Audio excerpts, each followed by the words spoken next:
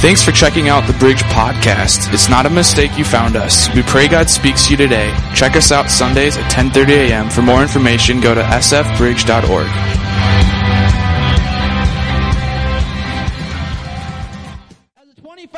Man, I'm prone to do something very stupid a lot, okay? It's part of my DNA. It's part of who I am as a person. And this began from an early onset, okay? And then you get into the teen years, and then all form of reason just completely flies out the window, okay? So this one day, I was hanging out with my youth pastor one summer. He lives in Cold Spring, Minnesota.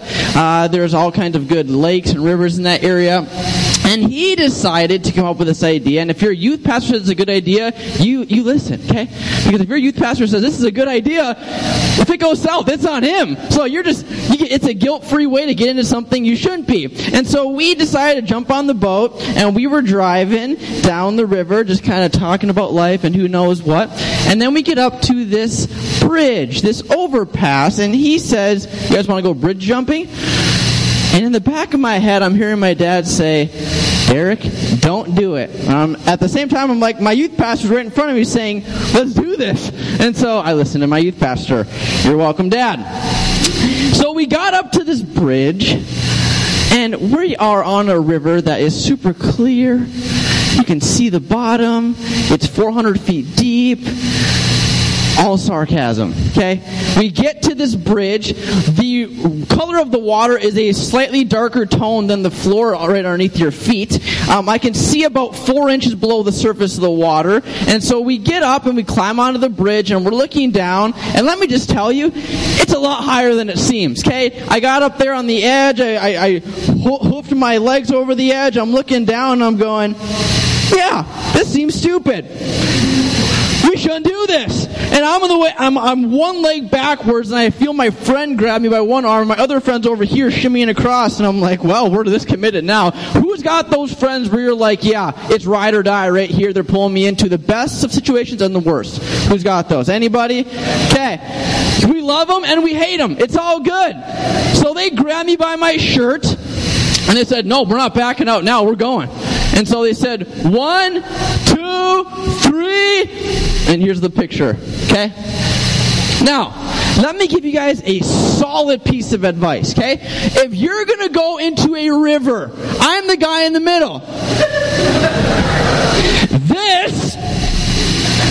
If you're trying to fly away, great strategy.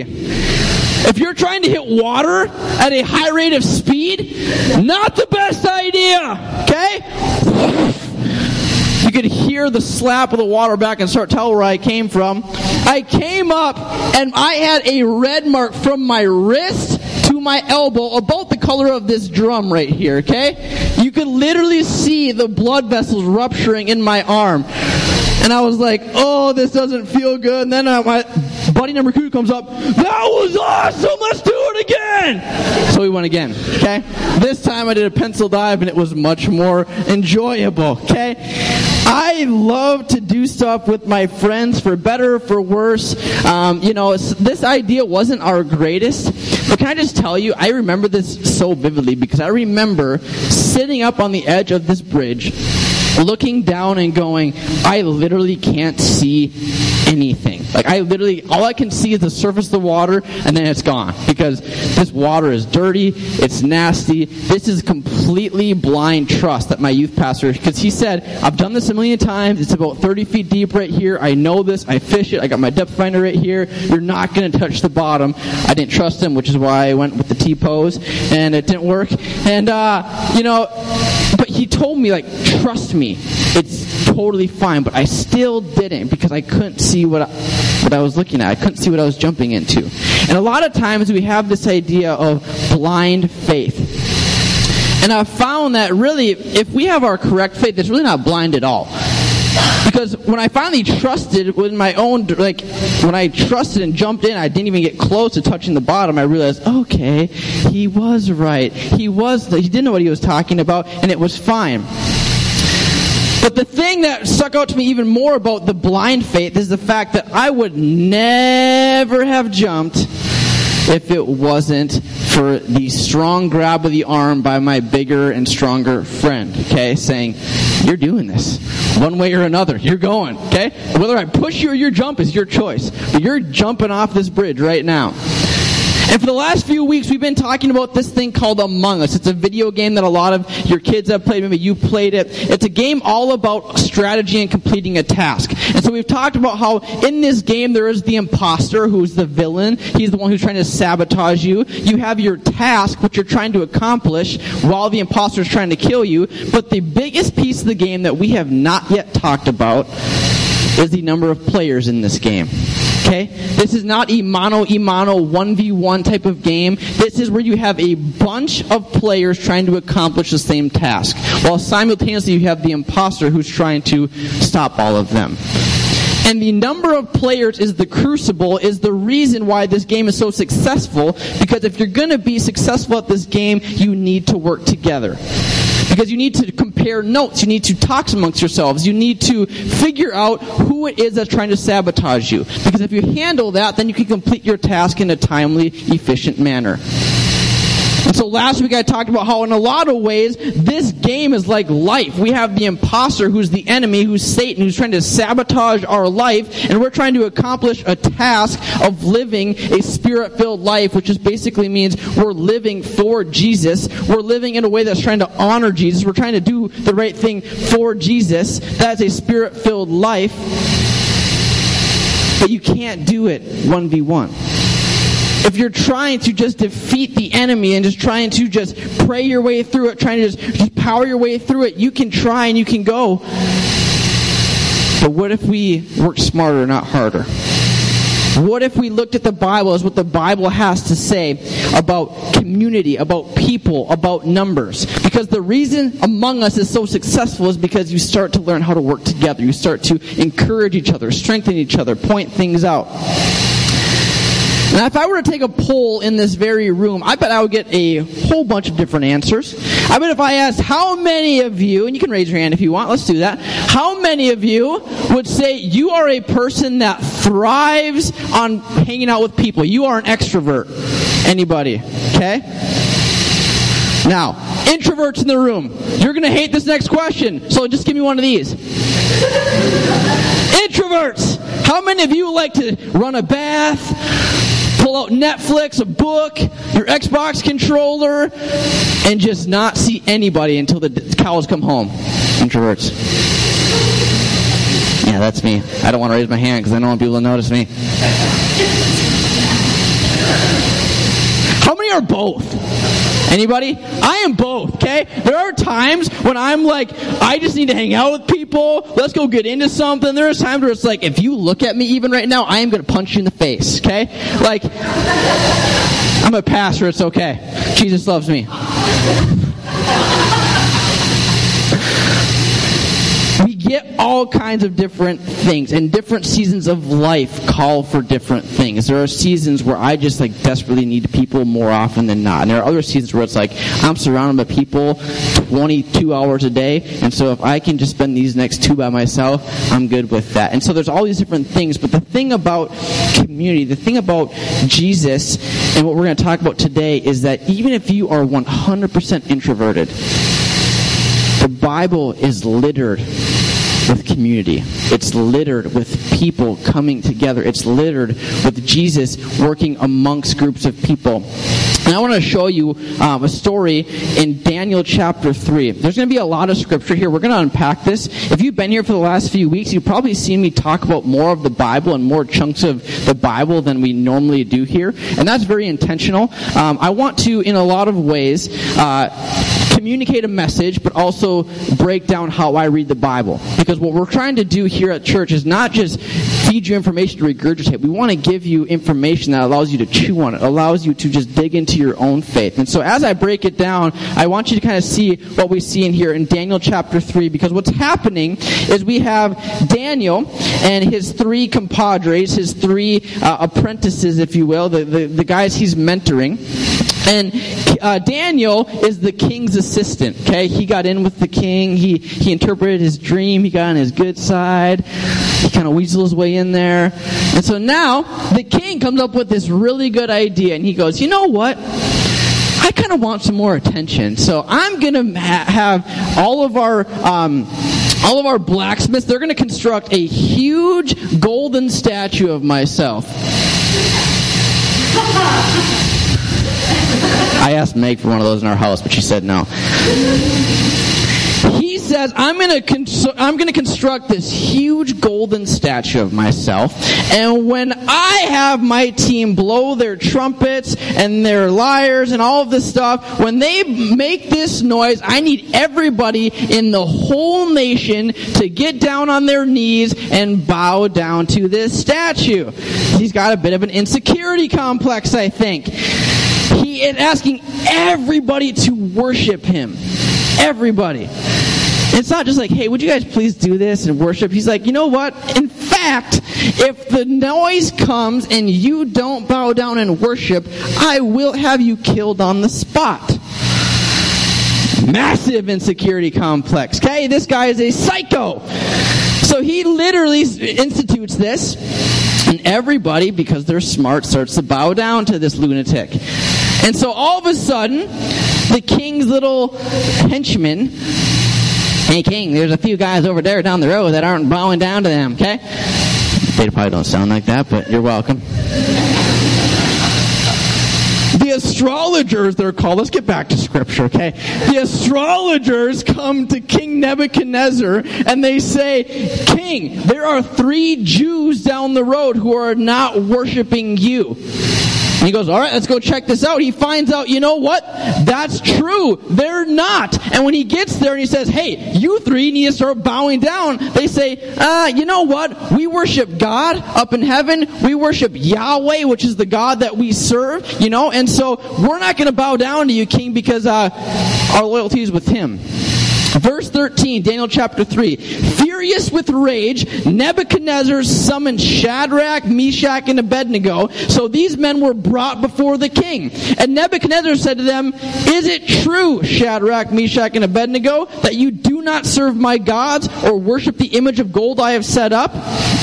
Now when you hear the sound of the horn, the flute, the zither, the lyre, the harp, the pipe, and all kinds of music, if you are ready to fall down and worship the image I have made, very good. But if you do not worship it, you will be thrown immediately into a blazing furnace. Then what God will be able to rescue you from my hand. So now he's not saying, I'm going to kill you on the spot. Now he's saying, I'm going to throw you in a furnace. So you got one more chance. Do you want to do this or not? Verse 16. Shadrach, Meshach, and Abednego replied to him, King Nebuchadnezzar, we do not need to defend ourselves before you in this matter. If we are thrown into the blazing furnace, the God we serve is able to deliver us from it, and he will deliver us from your majesty's hand. But even if he does not, we want you to know, your majesty, that we will not serve your gods or worship the image of gold you have set up. And then Nebuchadnezzar was furious with Shadrach, Meshach, and Abednego, and his attitude toward them changed. He ordered the furnace heated 7 times hotter than usual, and commanded some of the strongest soldiers in his army to tie up Shadrach, Meshach, and Abednego and throw them into the blazing furnace. So these men, wearing their robes, trousers, turbans, and other clothes, were bound and thrown into the blazing furnace, and the king's command was so urgent and the furnace so hot that the flames of the fire killed the soldiers who took up Shadrach, Meshach, and Abednego, and these 3 men, firmly tied, fell into the blazing furnace. Who's had a toddler before? Okay, I have a toddler. One time, I decided that he was not being very nice to mom and dad, and so I decided to take the cookie out of his hand to get his attention. My life flashed before my eyes. The kid's face went, he got so mad that you ever had this where he goes,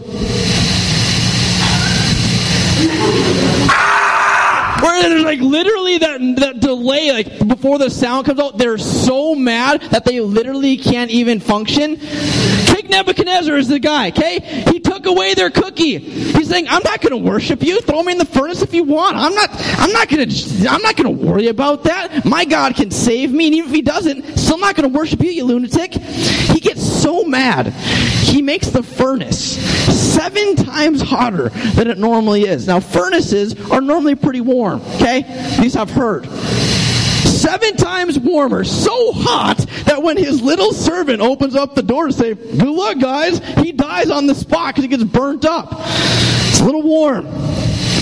You're welcome for that visual. Verse 24, we're almost done. Then King Nebuchadnezzar leaped to his feet in amazement and asked his advisors, weren't there 3 men that we tied up and threw into the fire? They replied, certainly, Your Majesty. He said, look, I see 4 men walking around in the fire, unbound, unharmed, and the 4th looks like the son of the gods. Nebuchadnezzar then approached the opening of the blazing furnace and shouted, Shadrach, Meshach, and Abednego, servants of the Most High God, come out, come here. So Shadrach, Meshach, and Abednego came out of the fire, and the satraps, the prefects, the governors, and the royal advisors crowded around them. They saw that the fire had not harmed their bodies, nor was a hair of their head singed. Their robes were not scorched, and there was no smell of fire on them. And Nebuchadnezzar said, Praise be to the God of Shadrach, Meshach, and Abednego, who has sent his angel and rescued his servants. They trusted in him and defied the king's command and were willing to give up their lives rather than serve or worship any god except their own God. I think it's very powerful that it takes an act of faith to see somebody understand where they're at. I think it's very powerful that when King Nebuchadnezzar is sitting there thinking, I showed them, they're gone, not even thinking a second about what's happening, to look down in a furnace, one that you just opened a door to and the guy had melted right in front of you, to see not only 3 men who were formerly bound up, tied up, tight, completely free, walking around. And not just that, but with a 4th. One that said had the likes of the Son of God. There is power in numbers. There's power in being with people. We see that in this story. I can only imagine what it was like for these 3 men to stand before a king that is threatening them to kill them. 3 men who know that if they set foot in that furnace, short of a miracle of God, they're dead. I only imagine what it took to sit there and say, I'm still not going to worship you. And not only that, but I wonder what it would be like if it was just one of them. What if he didn't have his 2 buddies here? What if Shadrach was sitting here and he was the only one worshiping God? Would he have stood the test? Would he have said, I'm still going to go even if God doesn't rescue me? We don't know. But I'd be hard-pressed to say that he would. I'd be hard-pressed to say that if it wasn't for 3 bold men sticking to their faith, the little astrologers who were the tattletales, they wouldn't have been so concerned about one crazy guy. They would have just moved on with their life. But because 3 men decided to make a public statement, all of a sudden they took notice. I wonder what would happen if these 3 men weren't there encouraging each other all the way until they stepped foot into the furnace. If they weren't encouraging each other all the way when they were actually in the furnace. I wonder what would have happened if they wouldn't have been that bold. There is power in numbers. There is power in being with somebody that you are strong with, that you are tight with. And because through the faith of these 3 men, the entire faith of the nation changed. These 3 men convinced the king that this God was real. Because if this God wasn't real, they would have been dead. They would have been scorched. They would have been obliterated. But they're safe. They don't even have their hair burnt. Their clothes are fine. And I saw 4 figures down in that fire. The strength of numbers cannot be defeated. Community is important. For all of my introverts in the room, you need people. For all the extroverts in the room, you need people. For everybody in here who hates people because people aren't always nice, you still need them. Okay? And it's not just a spiritual thing. It's not just my belief. It's not just my culture. This is a biologic, scientific fact. Because in 1940, there was a German researcher scientist who decided to run a study on the importance of human connection.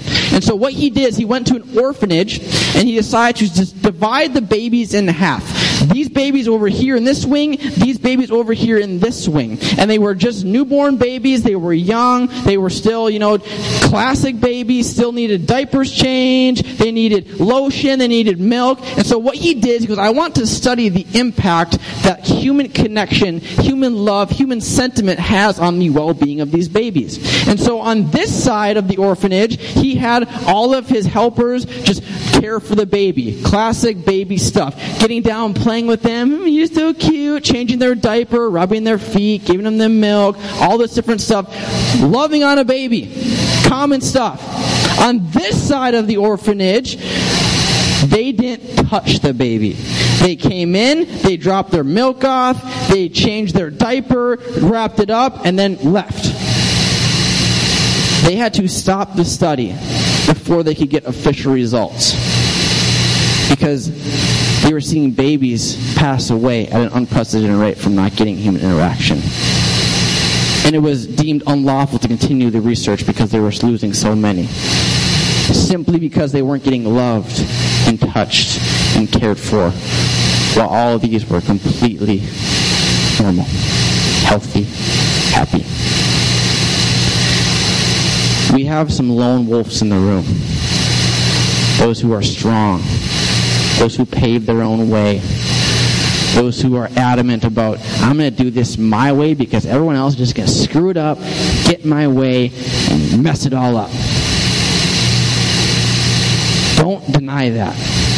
That passion, that drive, that determination, that's a good thing. But I'm challenging you that even if it's not for you, if somebody else might need you. Community is a two-way street. It's not just about us getting something from people. It's about us pouring into people. Jesus modeled this all the time. Jesus was the Son of God. Jesus was fully human but fully God. With one snap of his fingers, he could have cured everything. He could have cured every disease. He could have done everything. But if you look at the New Testament where Jesus is moving, is preaching, is speaking, he always has 12 disciples around him. And he's having the 12 disciples help him. He's having the 12 disciples hand out the bread that he just multiplied. He's having the disciples walk on the water. He's having his disciples move and vibe with him, not only because he needs the help, because he doesn't need the help. He's doing it to show them this is a two-way street. You get something from me, but you also will pour into me. Community is a two-way street. And God moves within community. Matthew chapter 18, verse 20. For where 2 or 3 gather in my name, there I am with them. So many people say, I wonder what I would ask Jesus if he was right here with me. Like, what would I ask if he was just right here in my midst? And I always love that question because he is. He is. He might not be in the flesh. It might not be, Goldilocks here with his robes and his glowing aura and his sweet beard that I can't grow. But Jesus is in our midst all the time, moving. If you ignore him, he's still there. If you deny he's there, he's still there. If you hate him, he's still there. If you're worshiping him, he's still there. Jesus is in our midst right now in this building. When you walk out the door, guess what, guys? He's still with you. And so many times we separate the two. Like, I need to go worship Jesus and I need to do this for Jesus. But what if you let Jesus into your life? What if you let Jesus pour into you? What if you let him move on your behalf? What would that look like? They call it the kingdom of God, not the club of God. Because in the kingdom, you all contribute. In a kingdom, you come together. You are an entity. In a club, you can just come in, do your own thing, and step back out. But in the kingdom, you are part of something. You are with something. Community is the most important thing that we have in our faith. Because I don't have the scripture on the screen. But But there comes a time when Jesus says, I will die, I will raise again, and I will take my seat next to the Father in heaven. And he does. And it happens before the church is even alive. Jesus says, I've coached you, I've mentored you, you know what it's like to seek me, to serve me, to love me. Go start my church. We see this in Acts 2, 3, and 4. And so Jesus literally is empowering flawed, broken human beings to start his church. But not by themselves. In a community. Together. This guy is really good at this, but really bad at this, but that's a good thing because this guy is really good at that thing you're bad at and really bad at the thing you're good at. So let's combine forces, right? This person's really compassionate and really tender and care, and this guy is going to sock me in the head if I don't do something right, but he's really strong, really good, so he can do this. And you start to understand that community is about the betterment of the whole. It's not about glorifying and honoring the individual. It's about bending and molding and shaping so that the betterment of the whole comes together to accomplish one task. Somebody told me before I got married, if you and your spouse are better together than you are separate, then you are one together.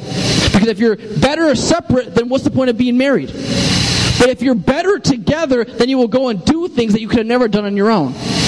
And the same exact thing happens in the church. The same thing happens in your job. The same thing happens in your lives, in your families. Your family, your job, your coworker is meant to be one cohesive unit. A unit that argues, a unit that doesn't disagree, a unit that is flexing and tensing all the time, but for the betterment of the whole is working together.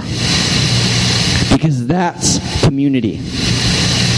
And that's what Jesus wants for us. He wants us to be together.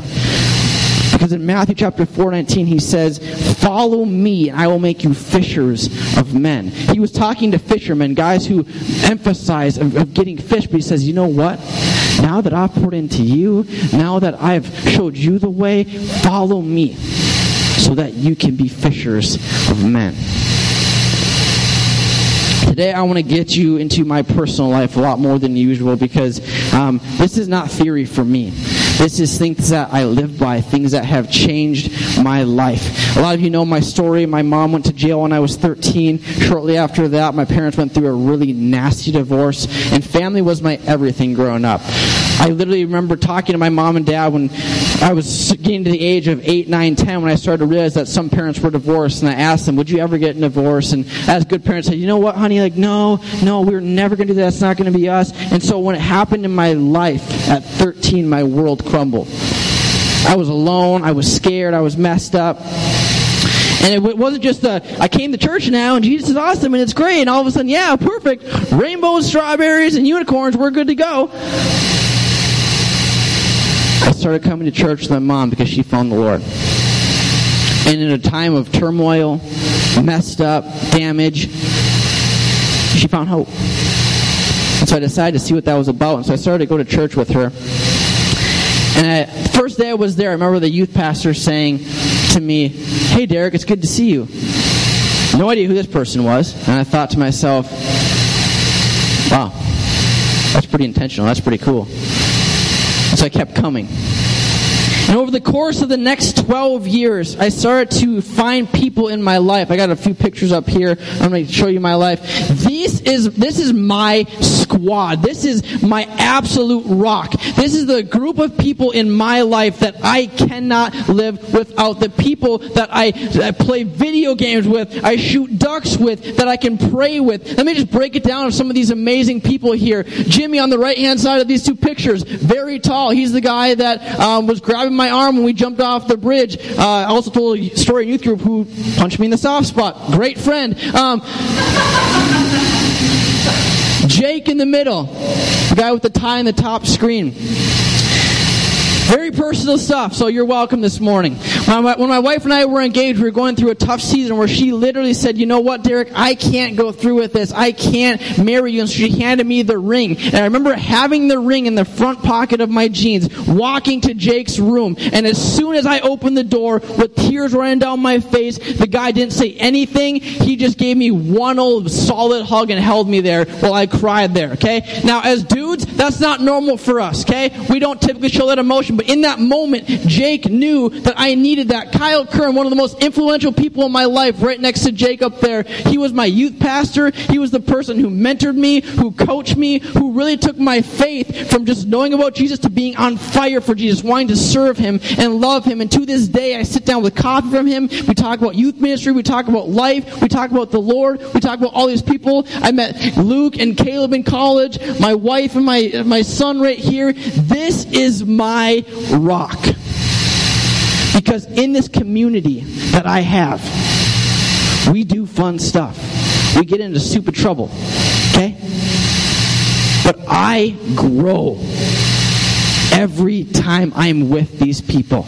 Every time. Because we challenge each other. We encourage each other. We talk about the hard parts of life. We talk about the great parts of life. We talk about everything in between.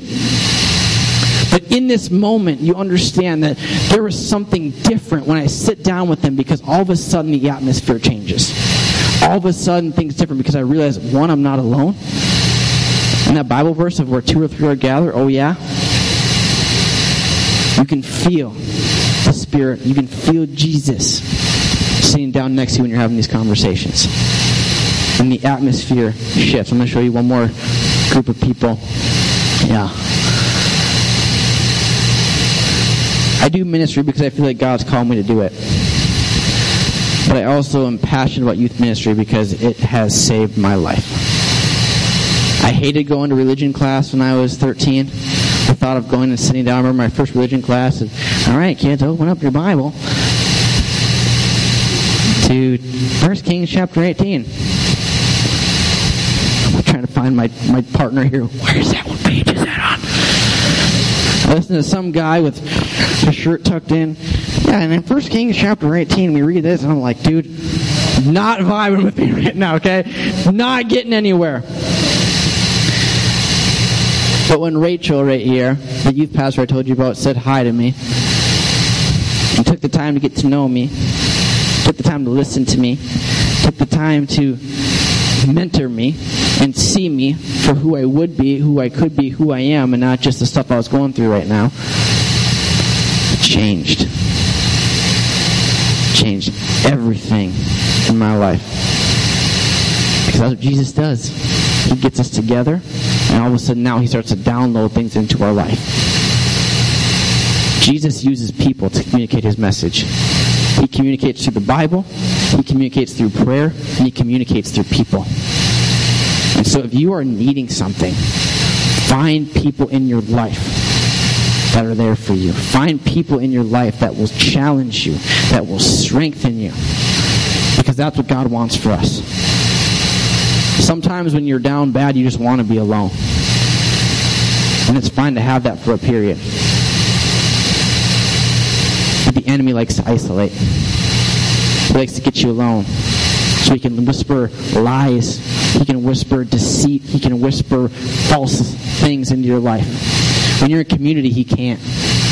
Because even if you are hearing those lies in one ear, you're hearing truth in the other ear. Which is why community is so important. Because you need that truth around you all the time. Moving. Community is vital. I'm going to have Kylie come up to the front here. So many times, finding community is difficult. It's awkward. It's weird. One of my best friends in the world, Jake, you saw on the screen. Remember the first time I hung out with him? I've never felt so uncomfortable in my whole life. Because he did not want to get to know me. He did not really care. We were 17-year-old boys, so we're already just kind of baked in to be awkward and socially weird. We kept at it. Life just kind of brought us together, and we started to realize we had a lot of commonalities. We both loved sports. Both loved to watch hockey. Both liked to be outdoors and do things. And over time, that awkward acquaintance developed into a quasi-friendship, and that quasi-friendship turned into a friendship, and that friendship turned into a best friend, and that best friend turned into a brother. To the point now where sometimes I call Jake to ask him who I should put in my fantasy football lineup for the week. Sometimes I call Jake to say, dude, I don't know how I'm going to make it through this season of my life. I don't know how I'm possibly going to keep going.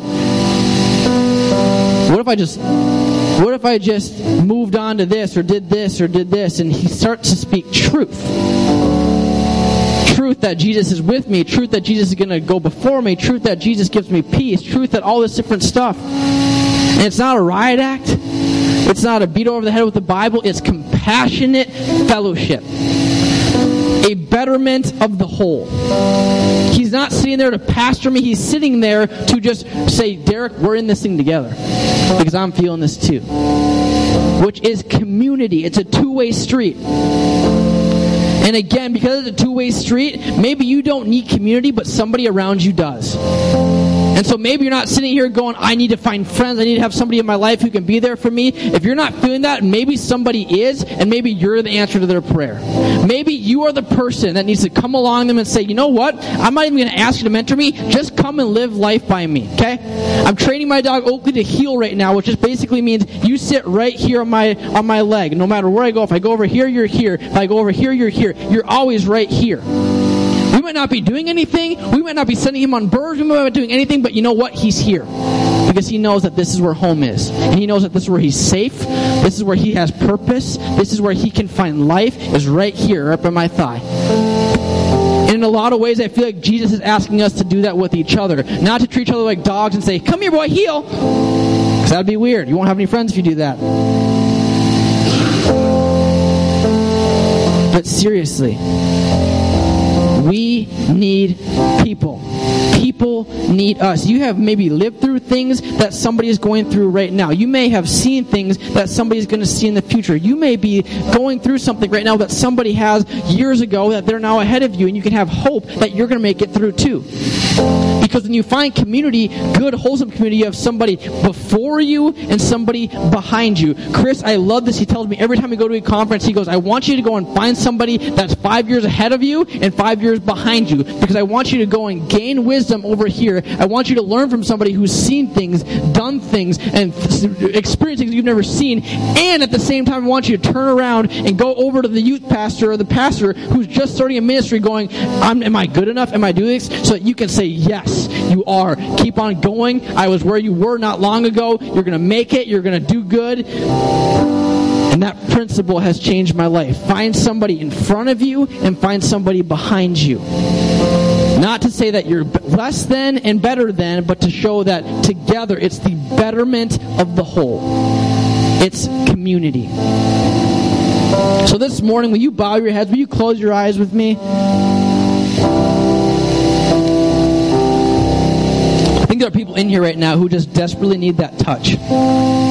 That touch that it's going to be okay. That touch that, you know what, God has us. That touch that, you know what, I'm just in this thing called life with you. I think there's other people in this room, God, who you're tugging on their heart. You've been saying maybe it's that kid at work. Maybe it's that kid down the street. Maybe it's that gentleman that you work with that you've seen at the county market. And you just feel like God's saying to you, like, I'm not going to go over there and teach you, but I just want to live life with you. If you're in one of those two camps, I want you to just agree with me in prayer when I say, Jesus, we need you. Jesus, we need your community. We need the life that you give, God. But we also know that you want to give us purpose. You want to give us reason to live this thing called life. And God, so would you bring people into our life that can encourage us? Would you bring things, encouragement, strength, peace that we're so desperately looking for, God, that we find that through you, through the lives of those that we live with. God, I pray for families that are going through a tough season. I pray for marriages that are going through a tough season. I pray for just situations, God, where they feel like this season's unending. I pray that you would surround us together, God, that you would knit us together, that you would sew us together, that you would bring us together through you. A cord of 3 strands is not quickly broken because, God, when you tie us together with your Spirit, with your love, together we are unbreakable. So God, would you bring us people? Would you bring us people that we need? People that need us, God? Would we come together so that we can look back a year from now and go that as a person, as a group, as a family, as a marriage unit, whatever it is, may we look and go, we are stronger than we were a year ago because, God, you've come into our life, you've come into our situation, and together we have grown in you and grown in each other. God, we need you. We need people. So would you bring those into our life? Jesus, we love you. We thank you. It's in your name that we pray. Amen.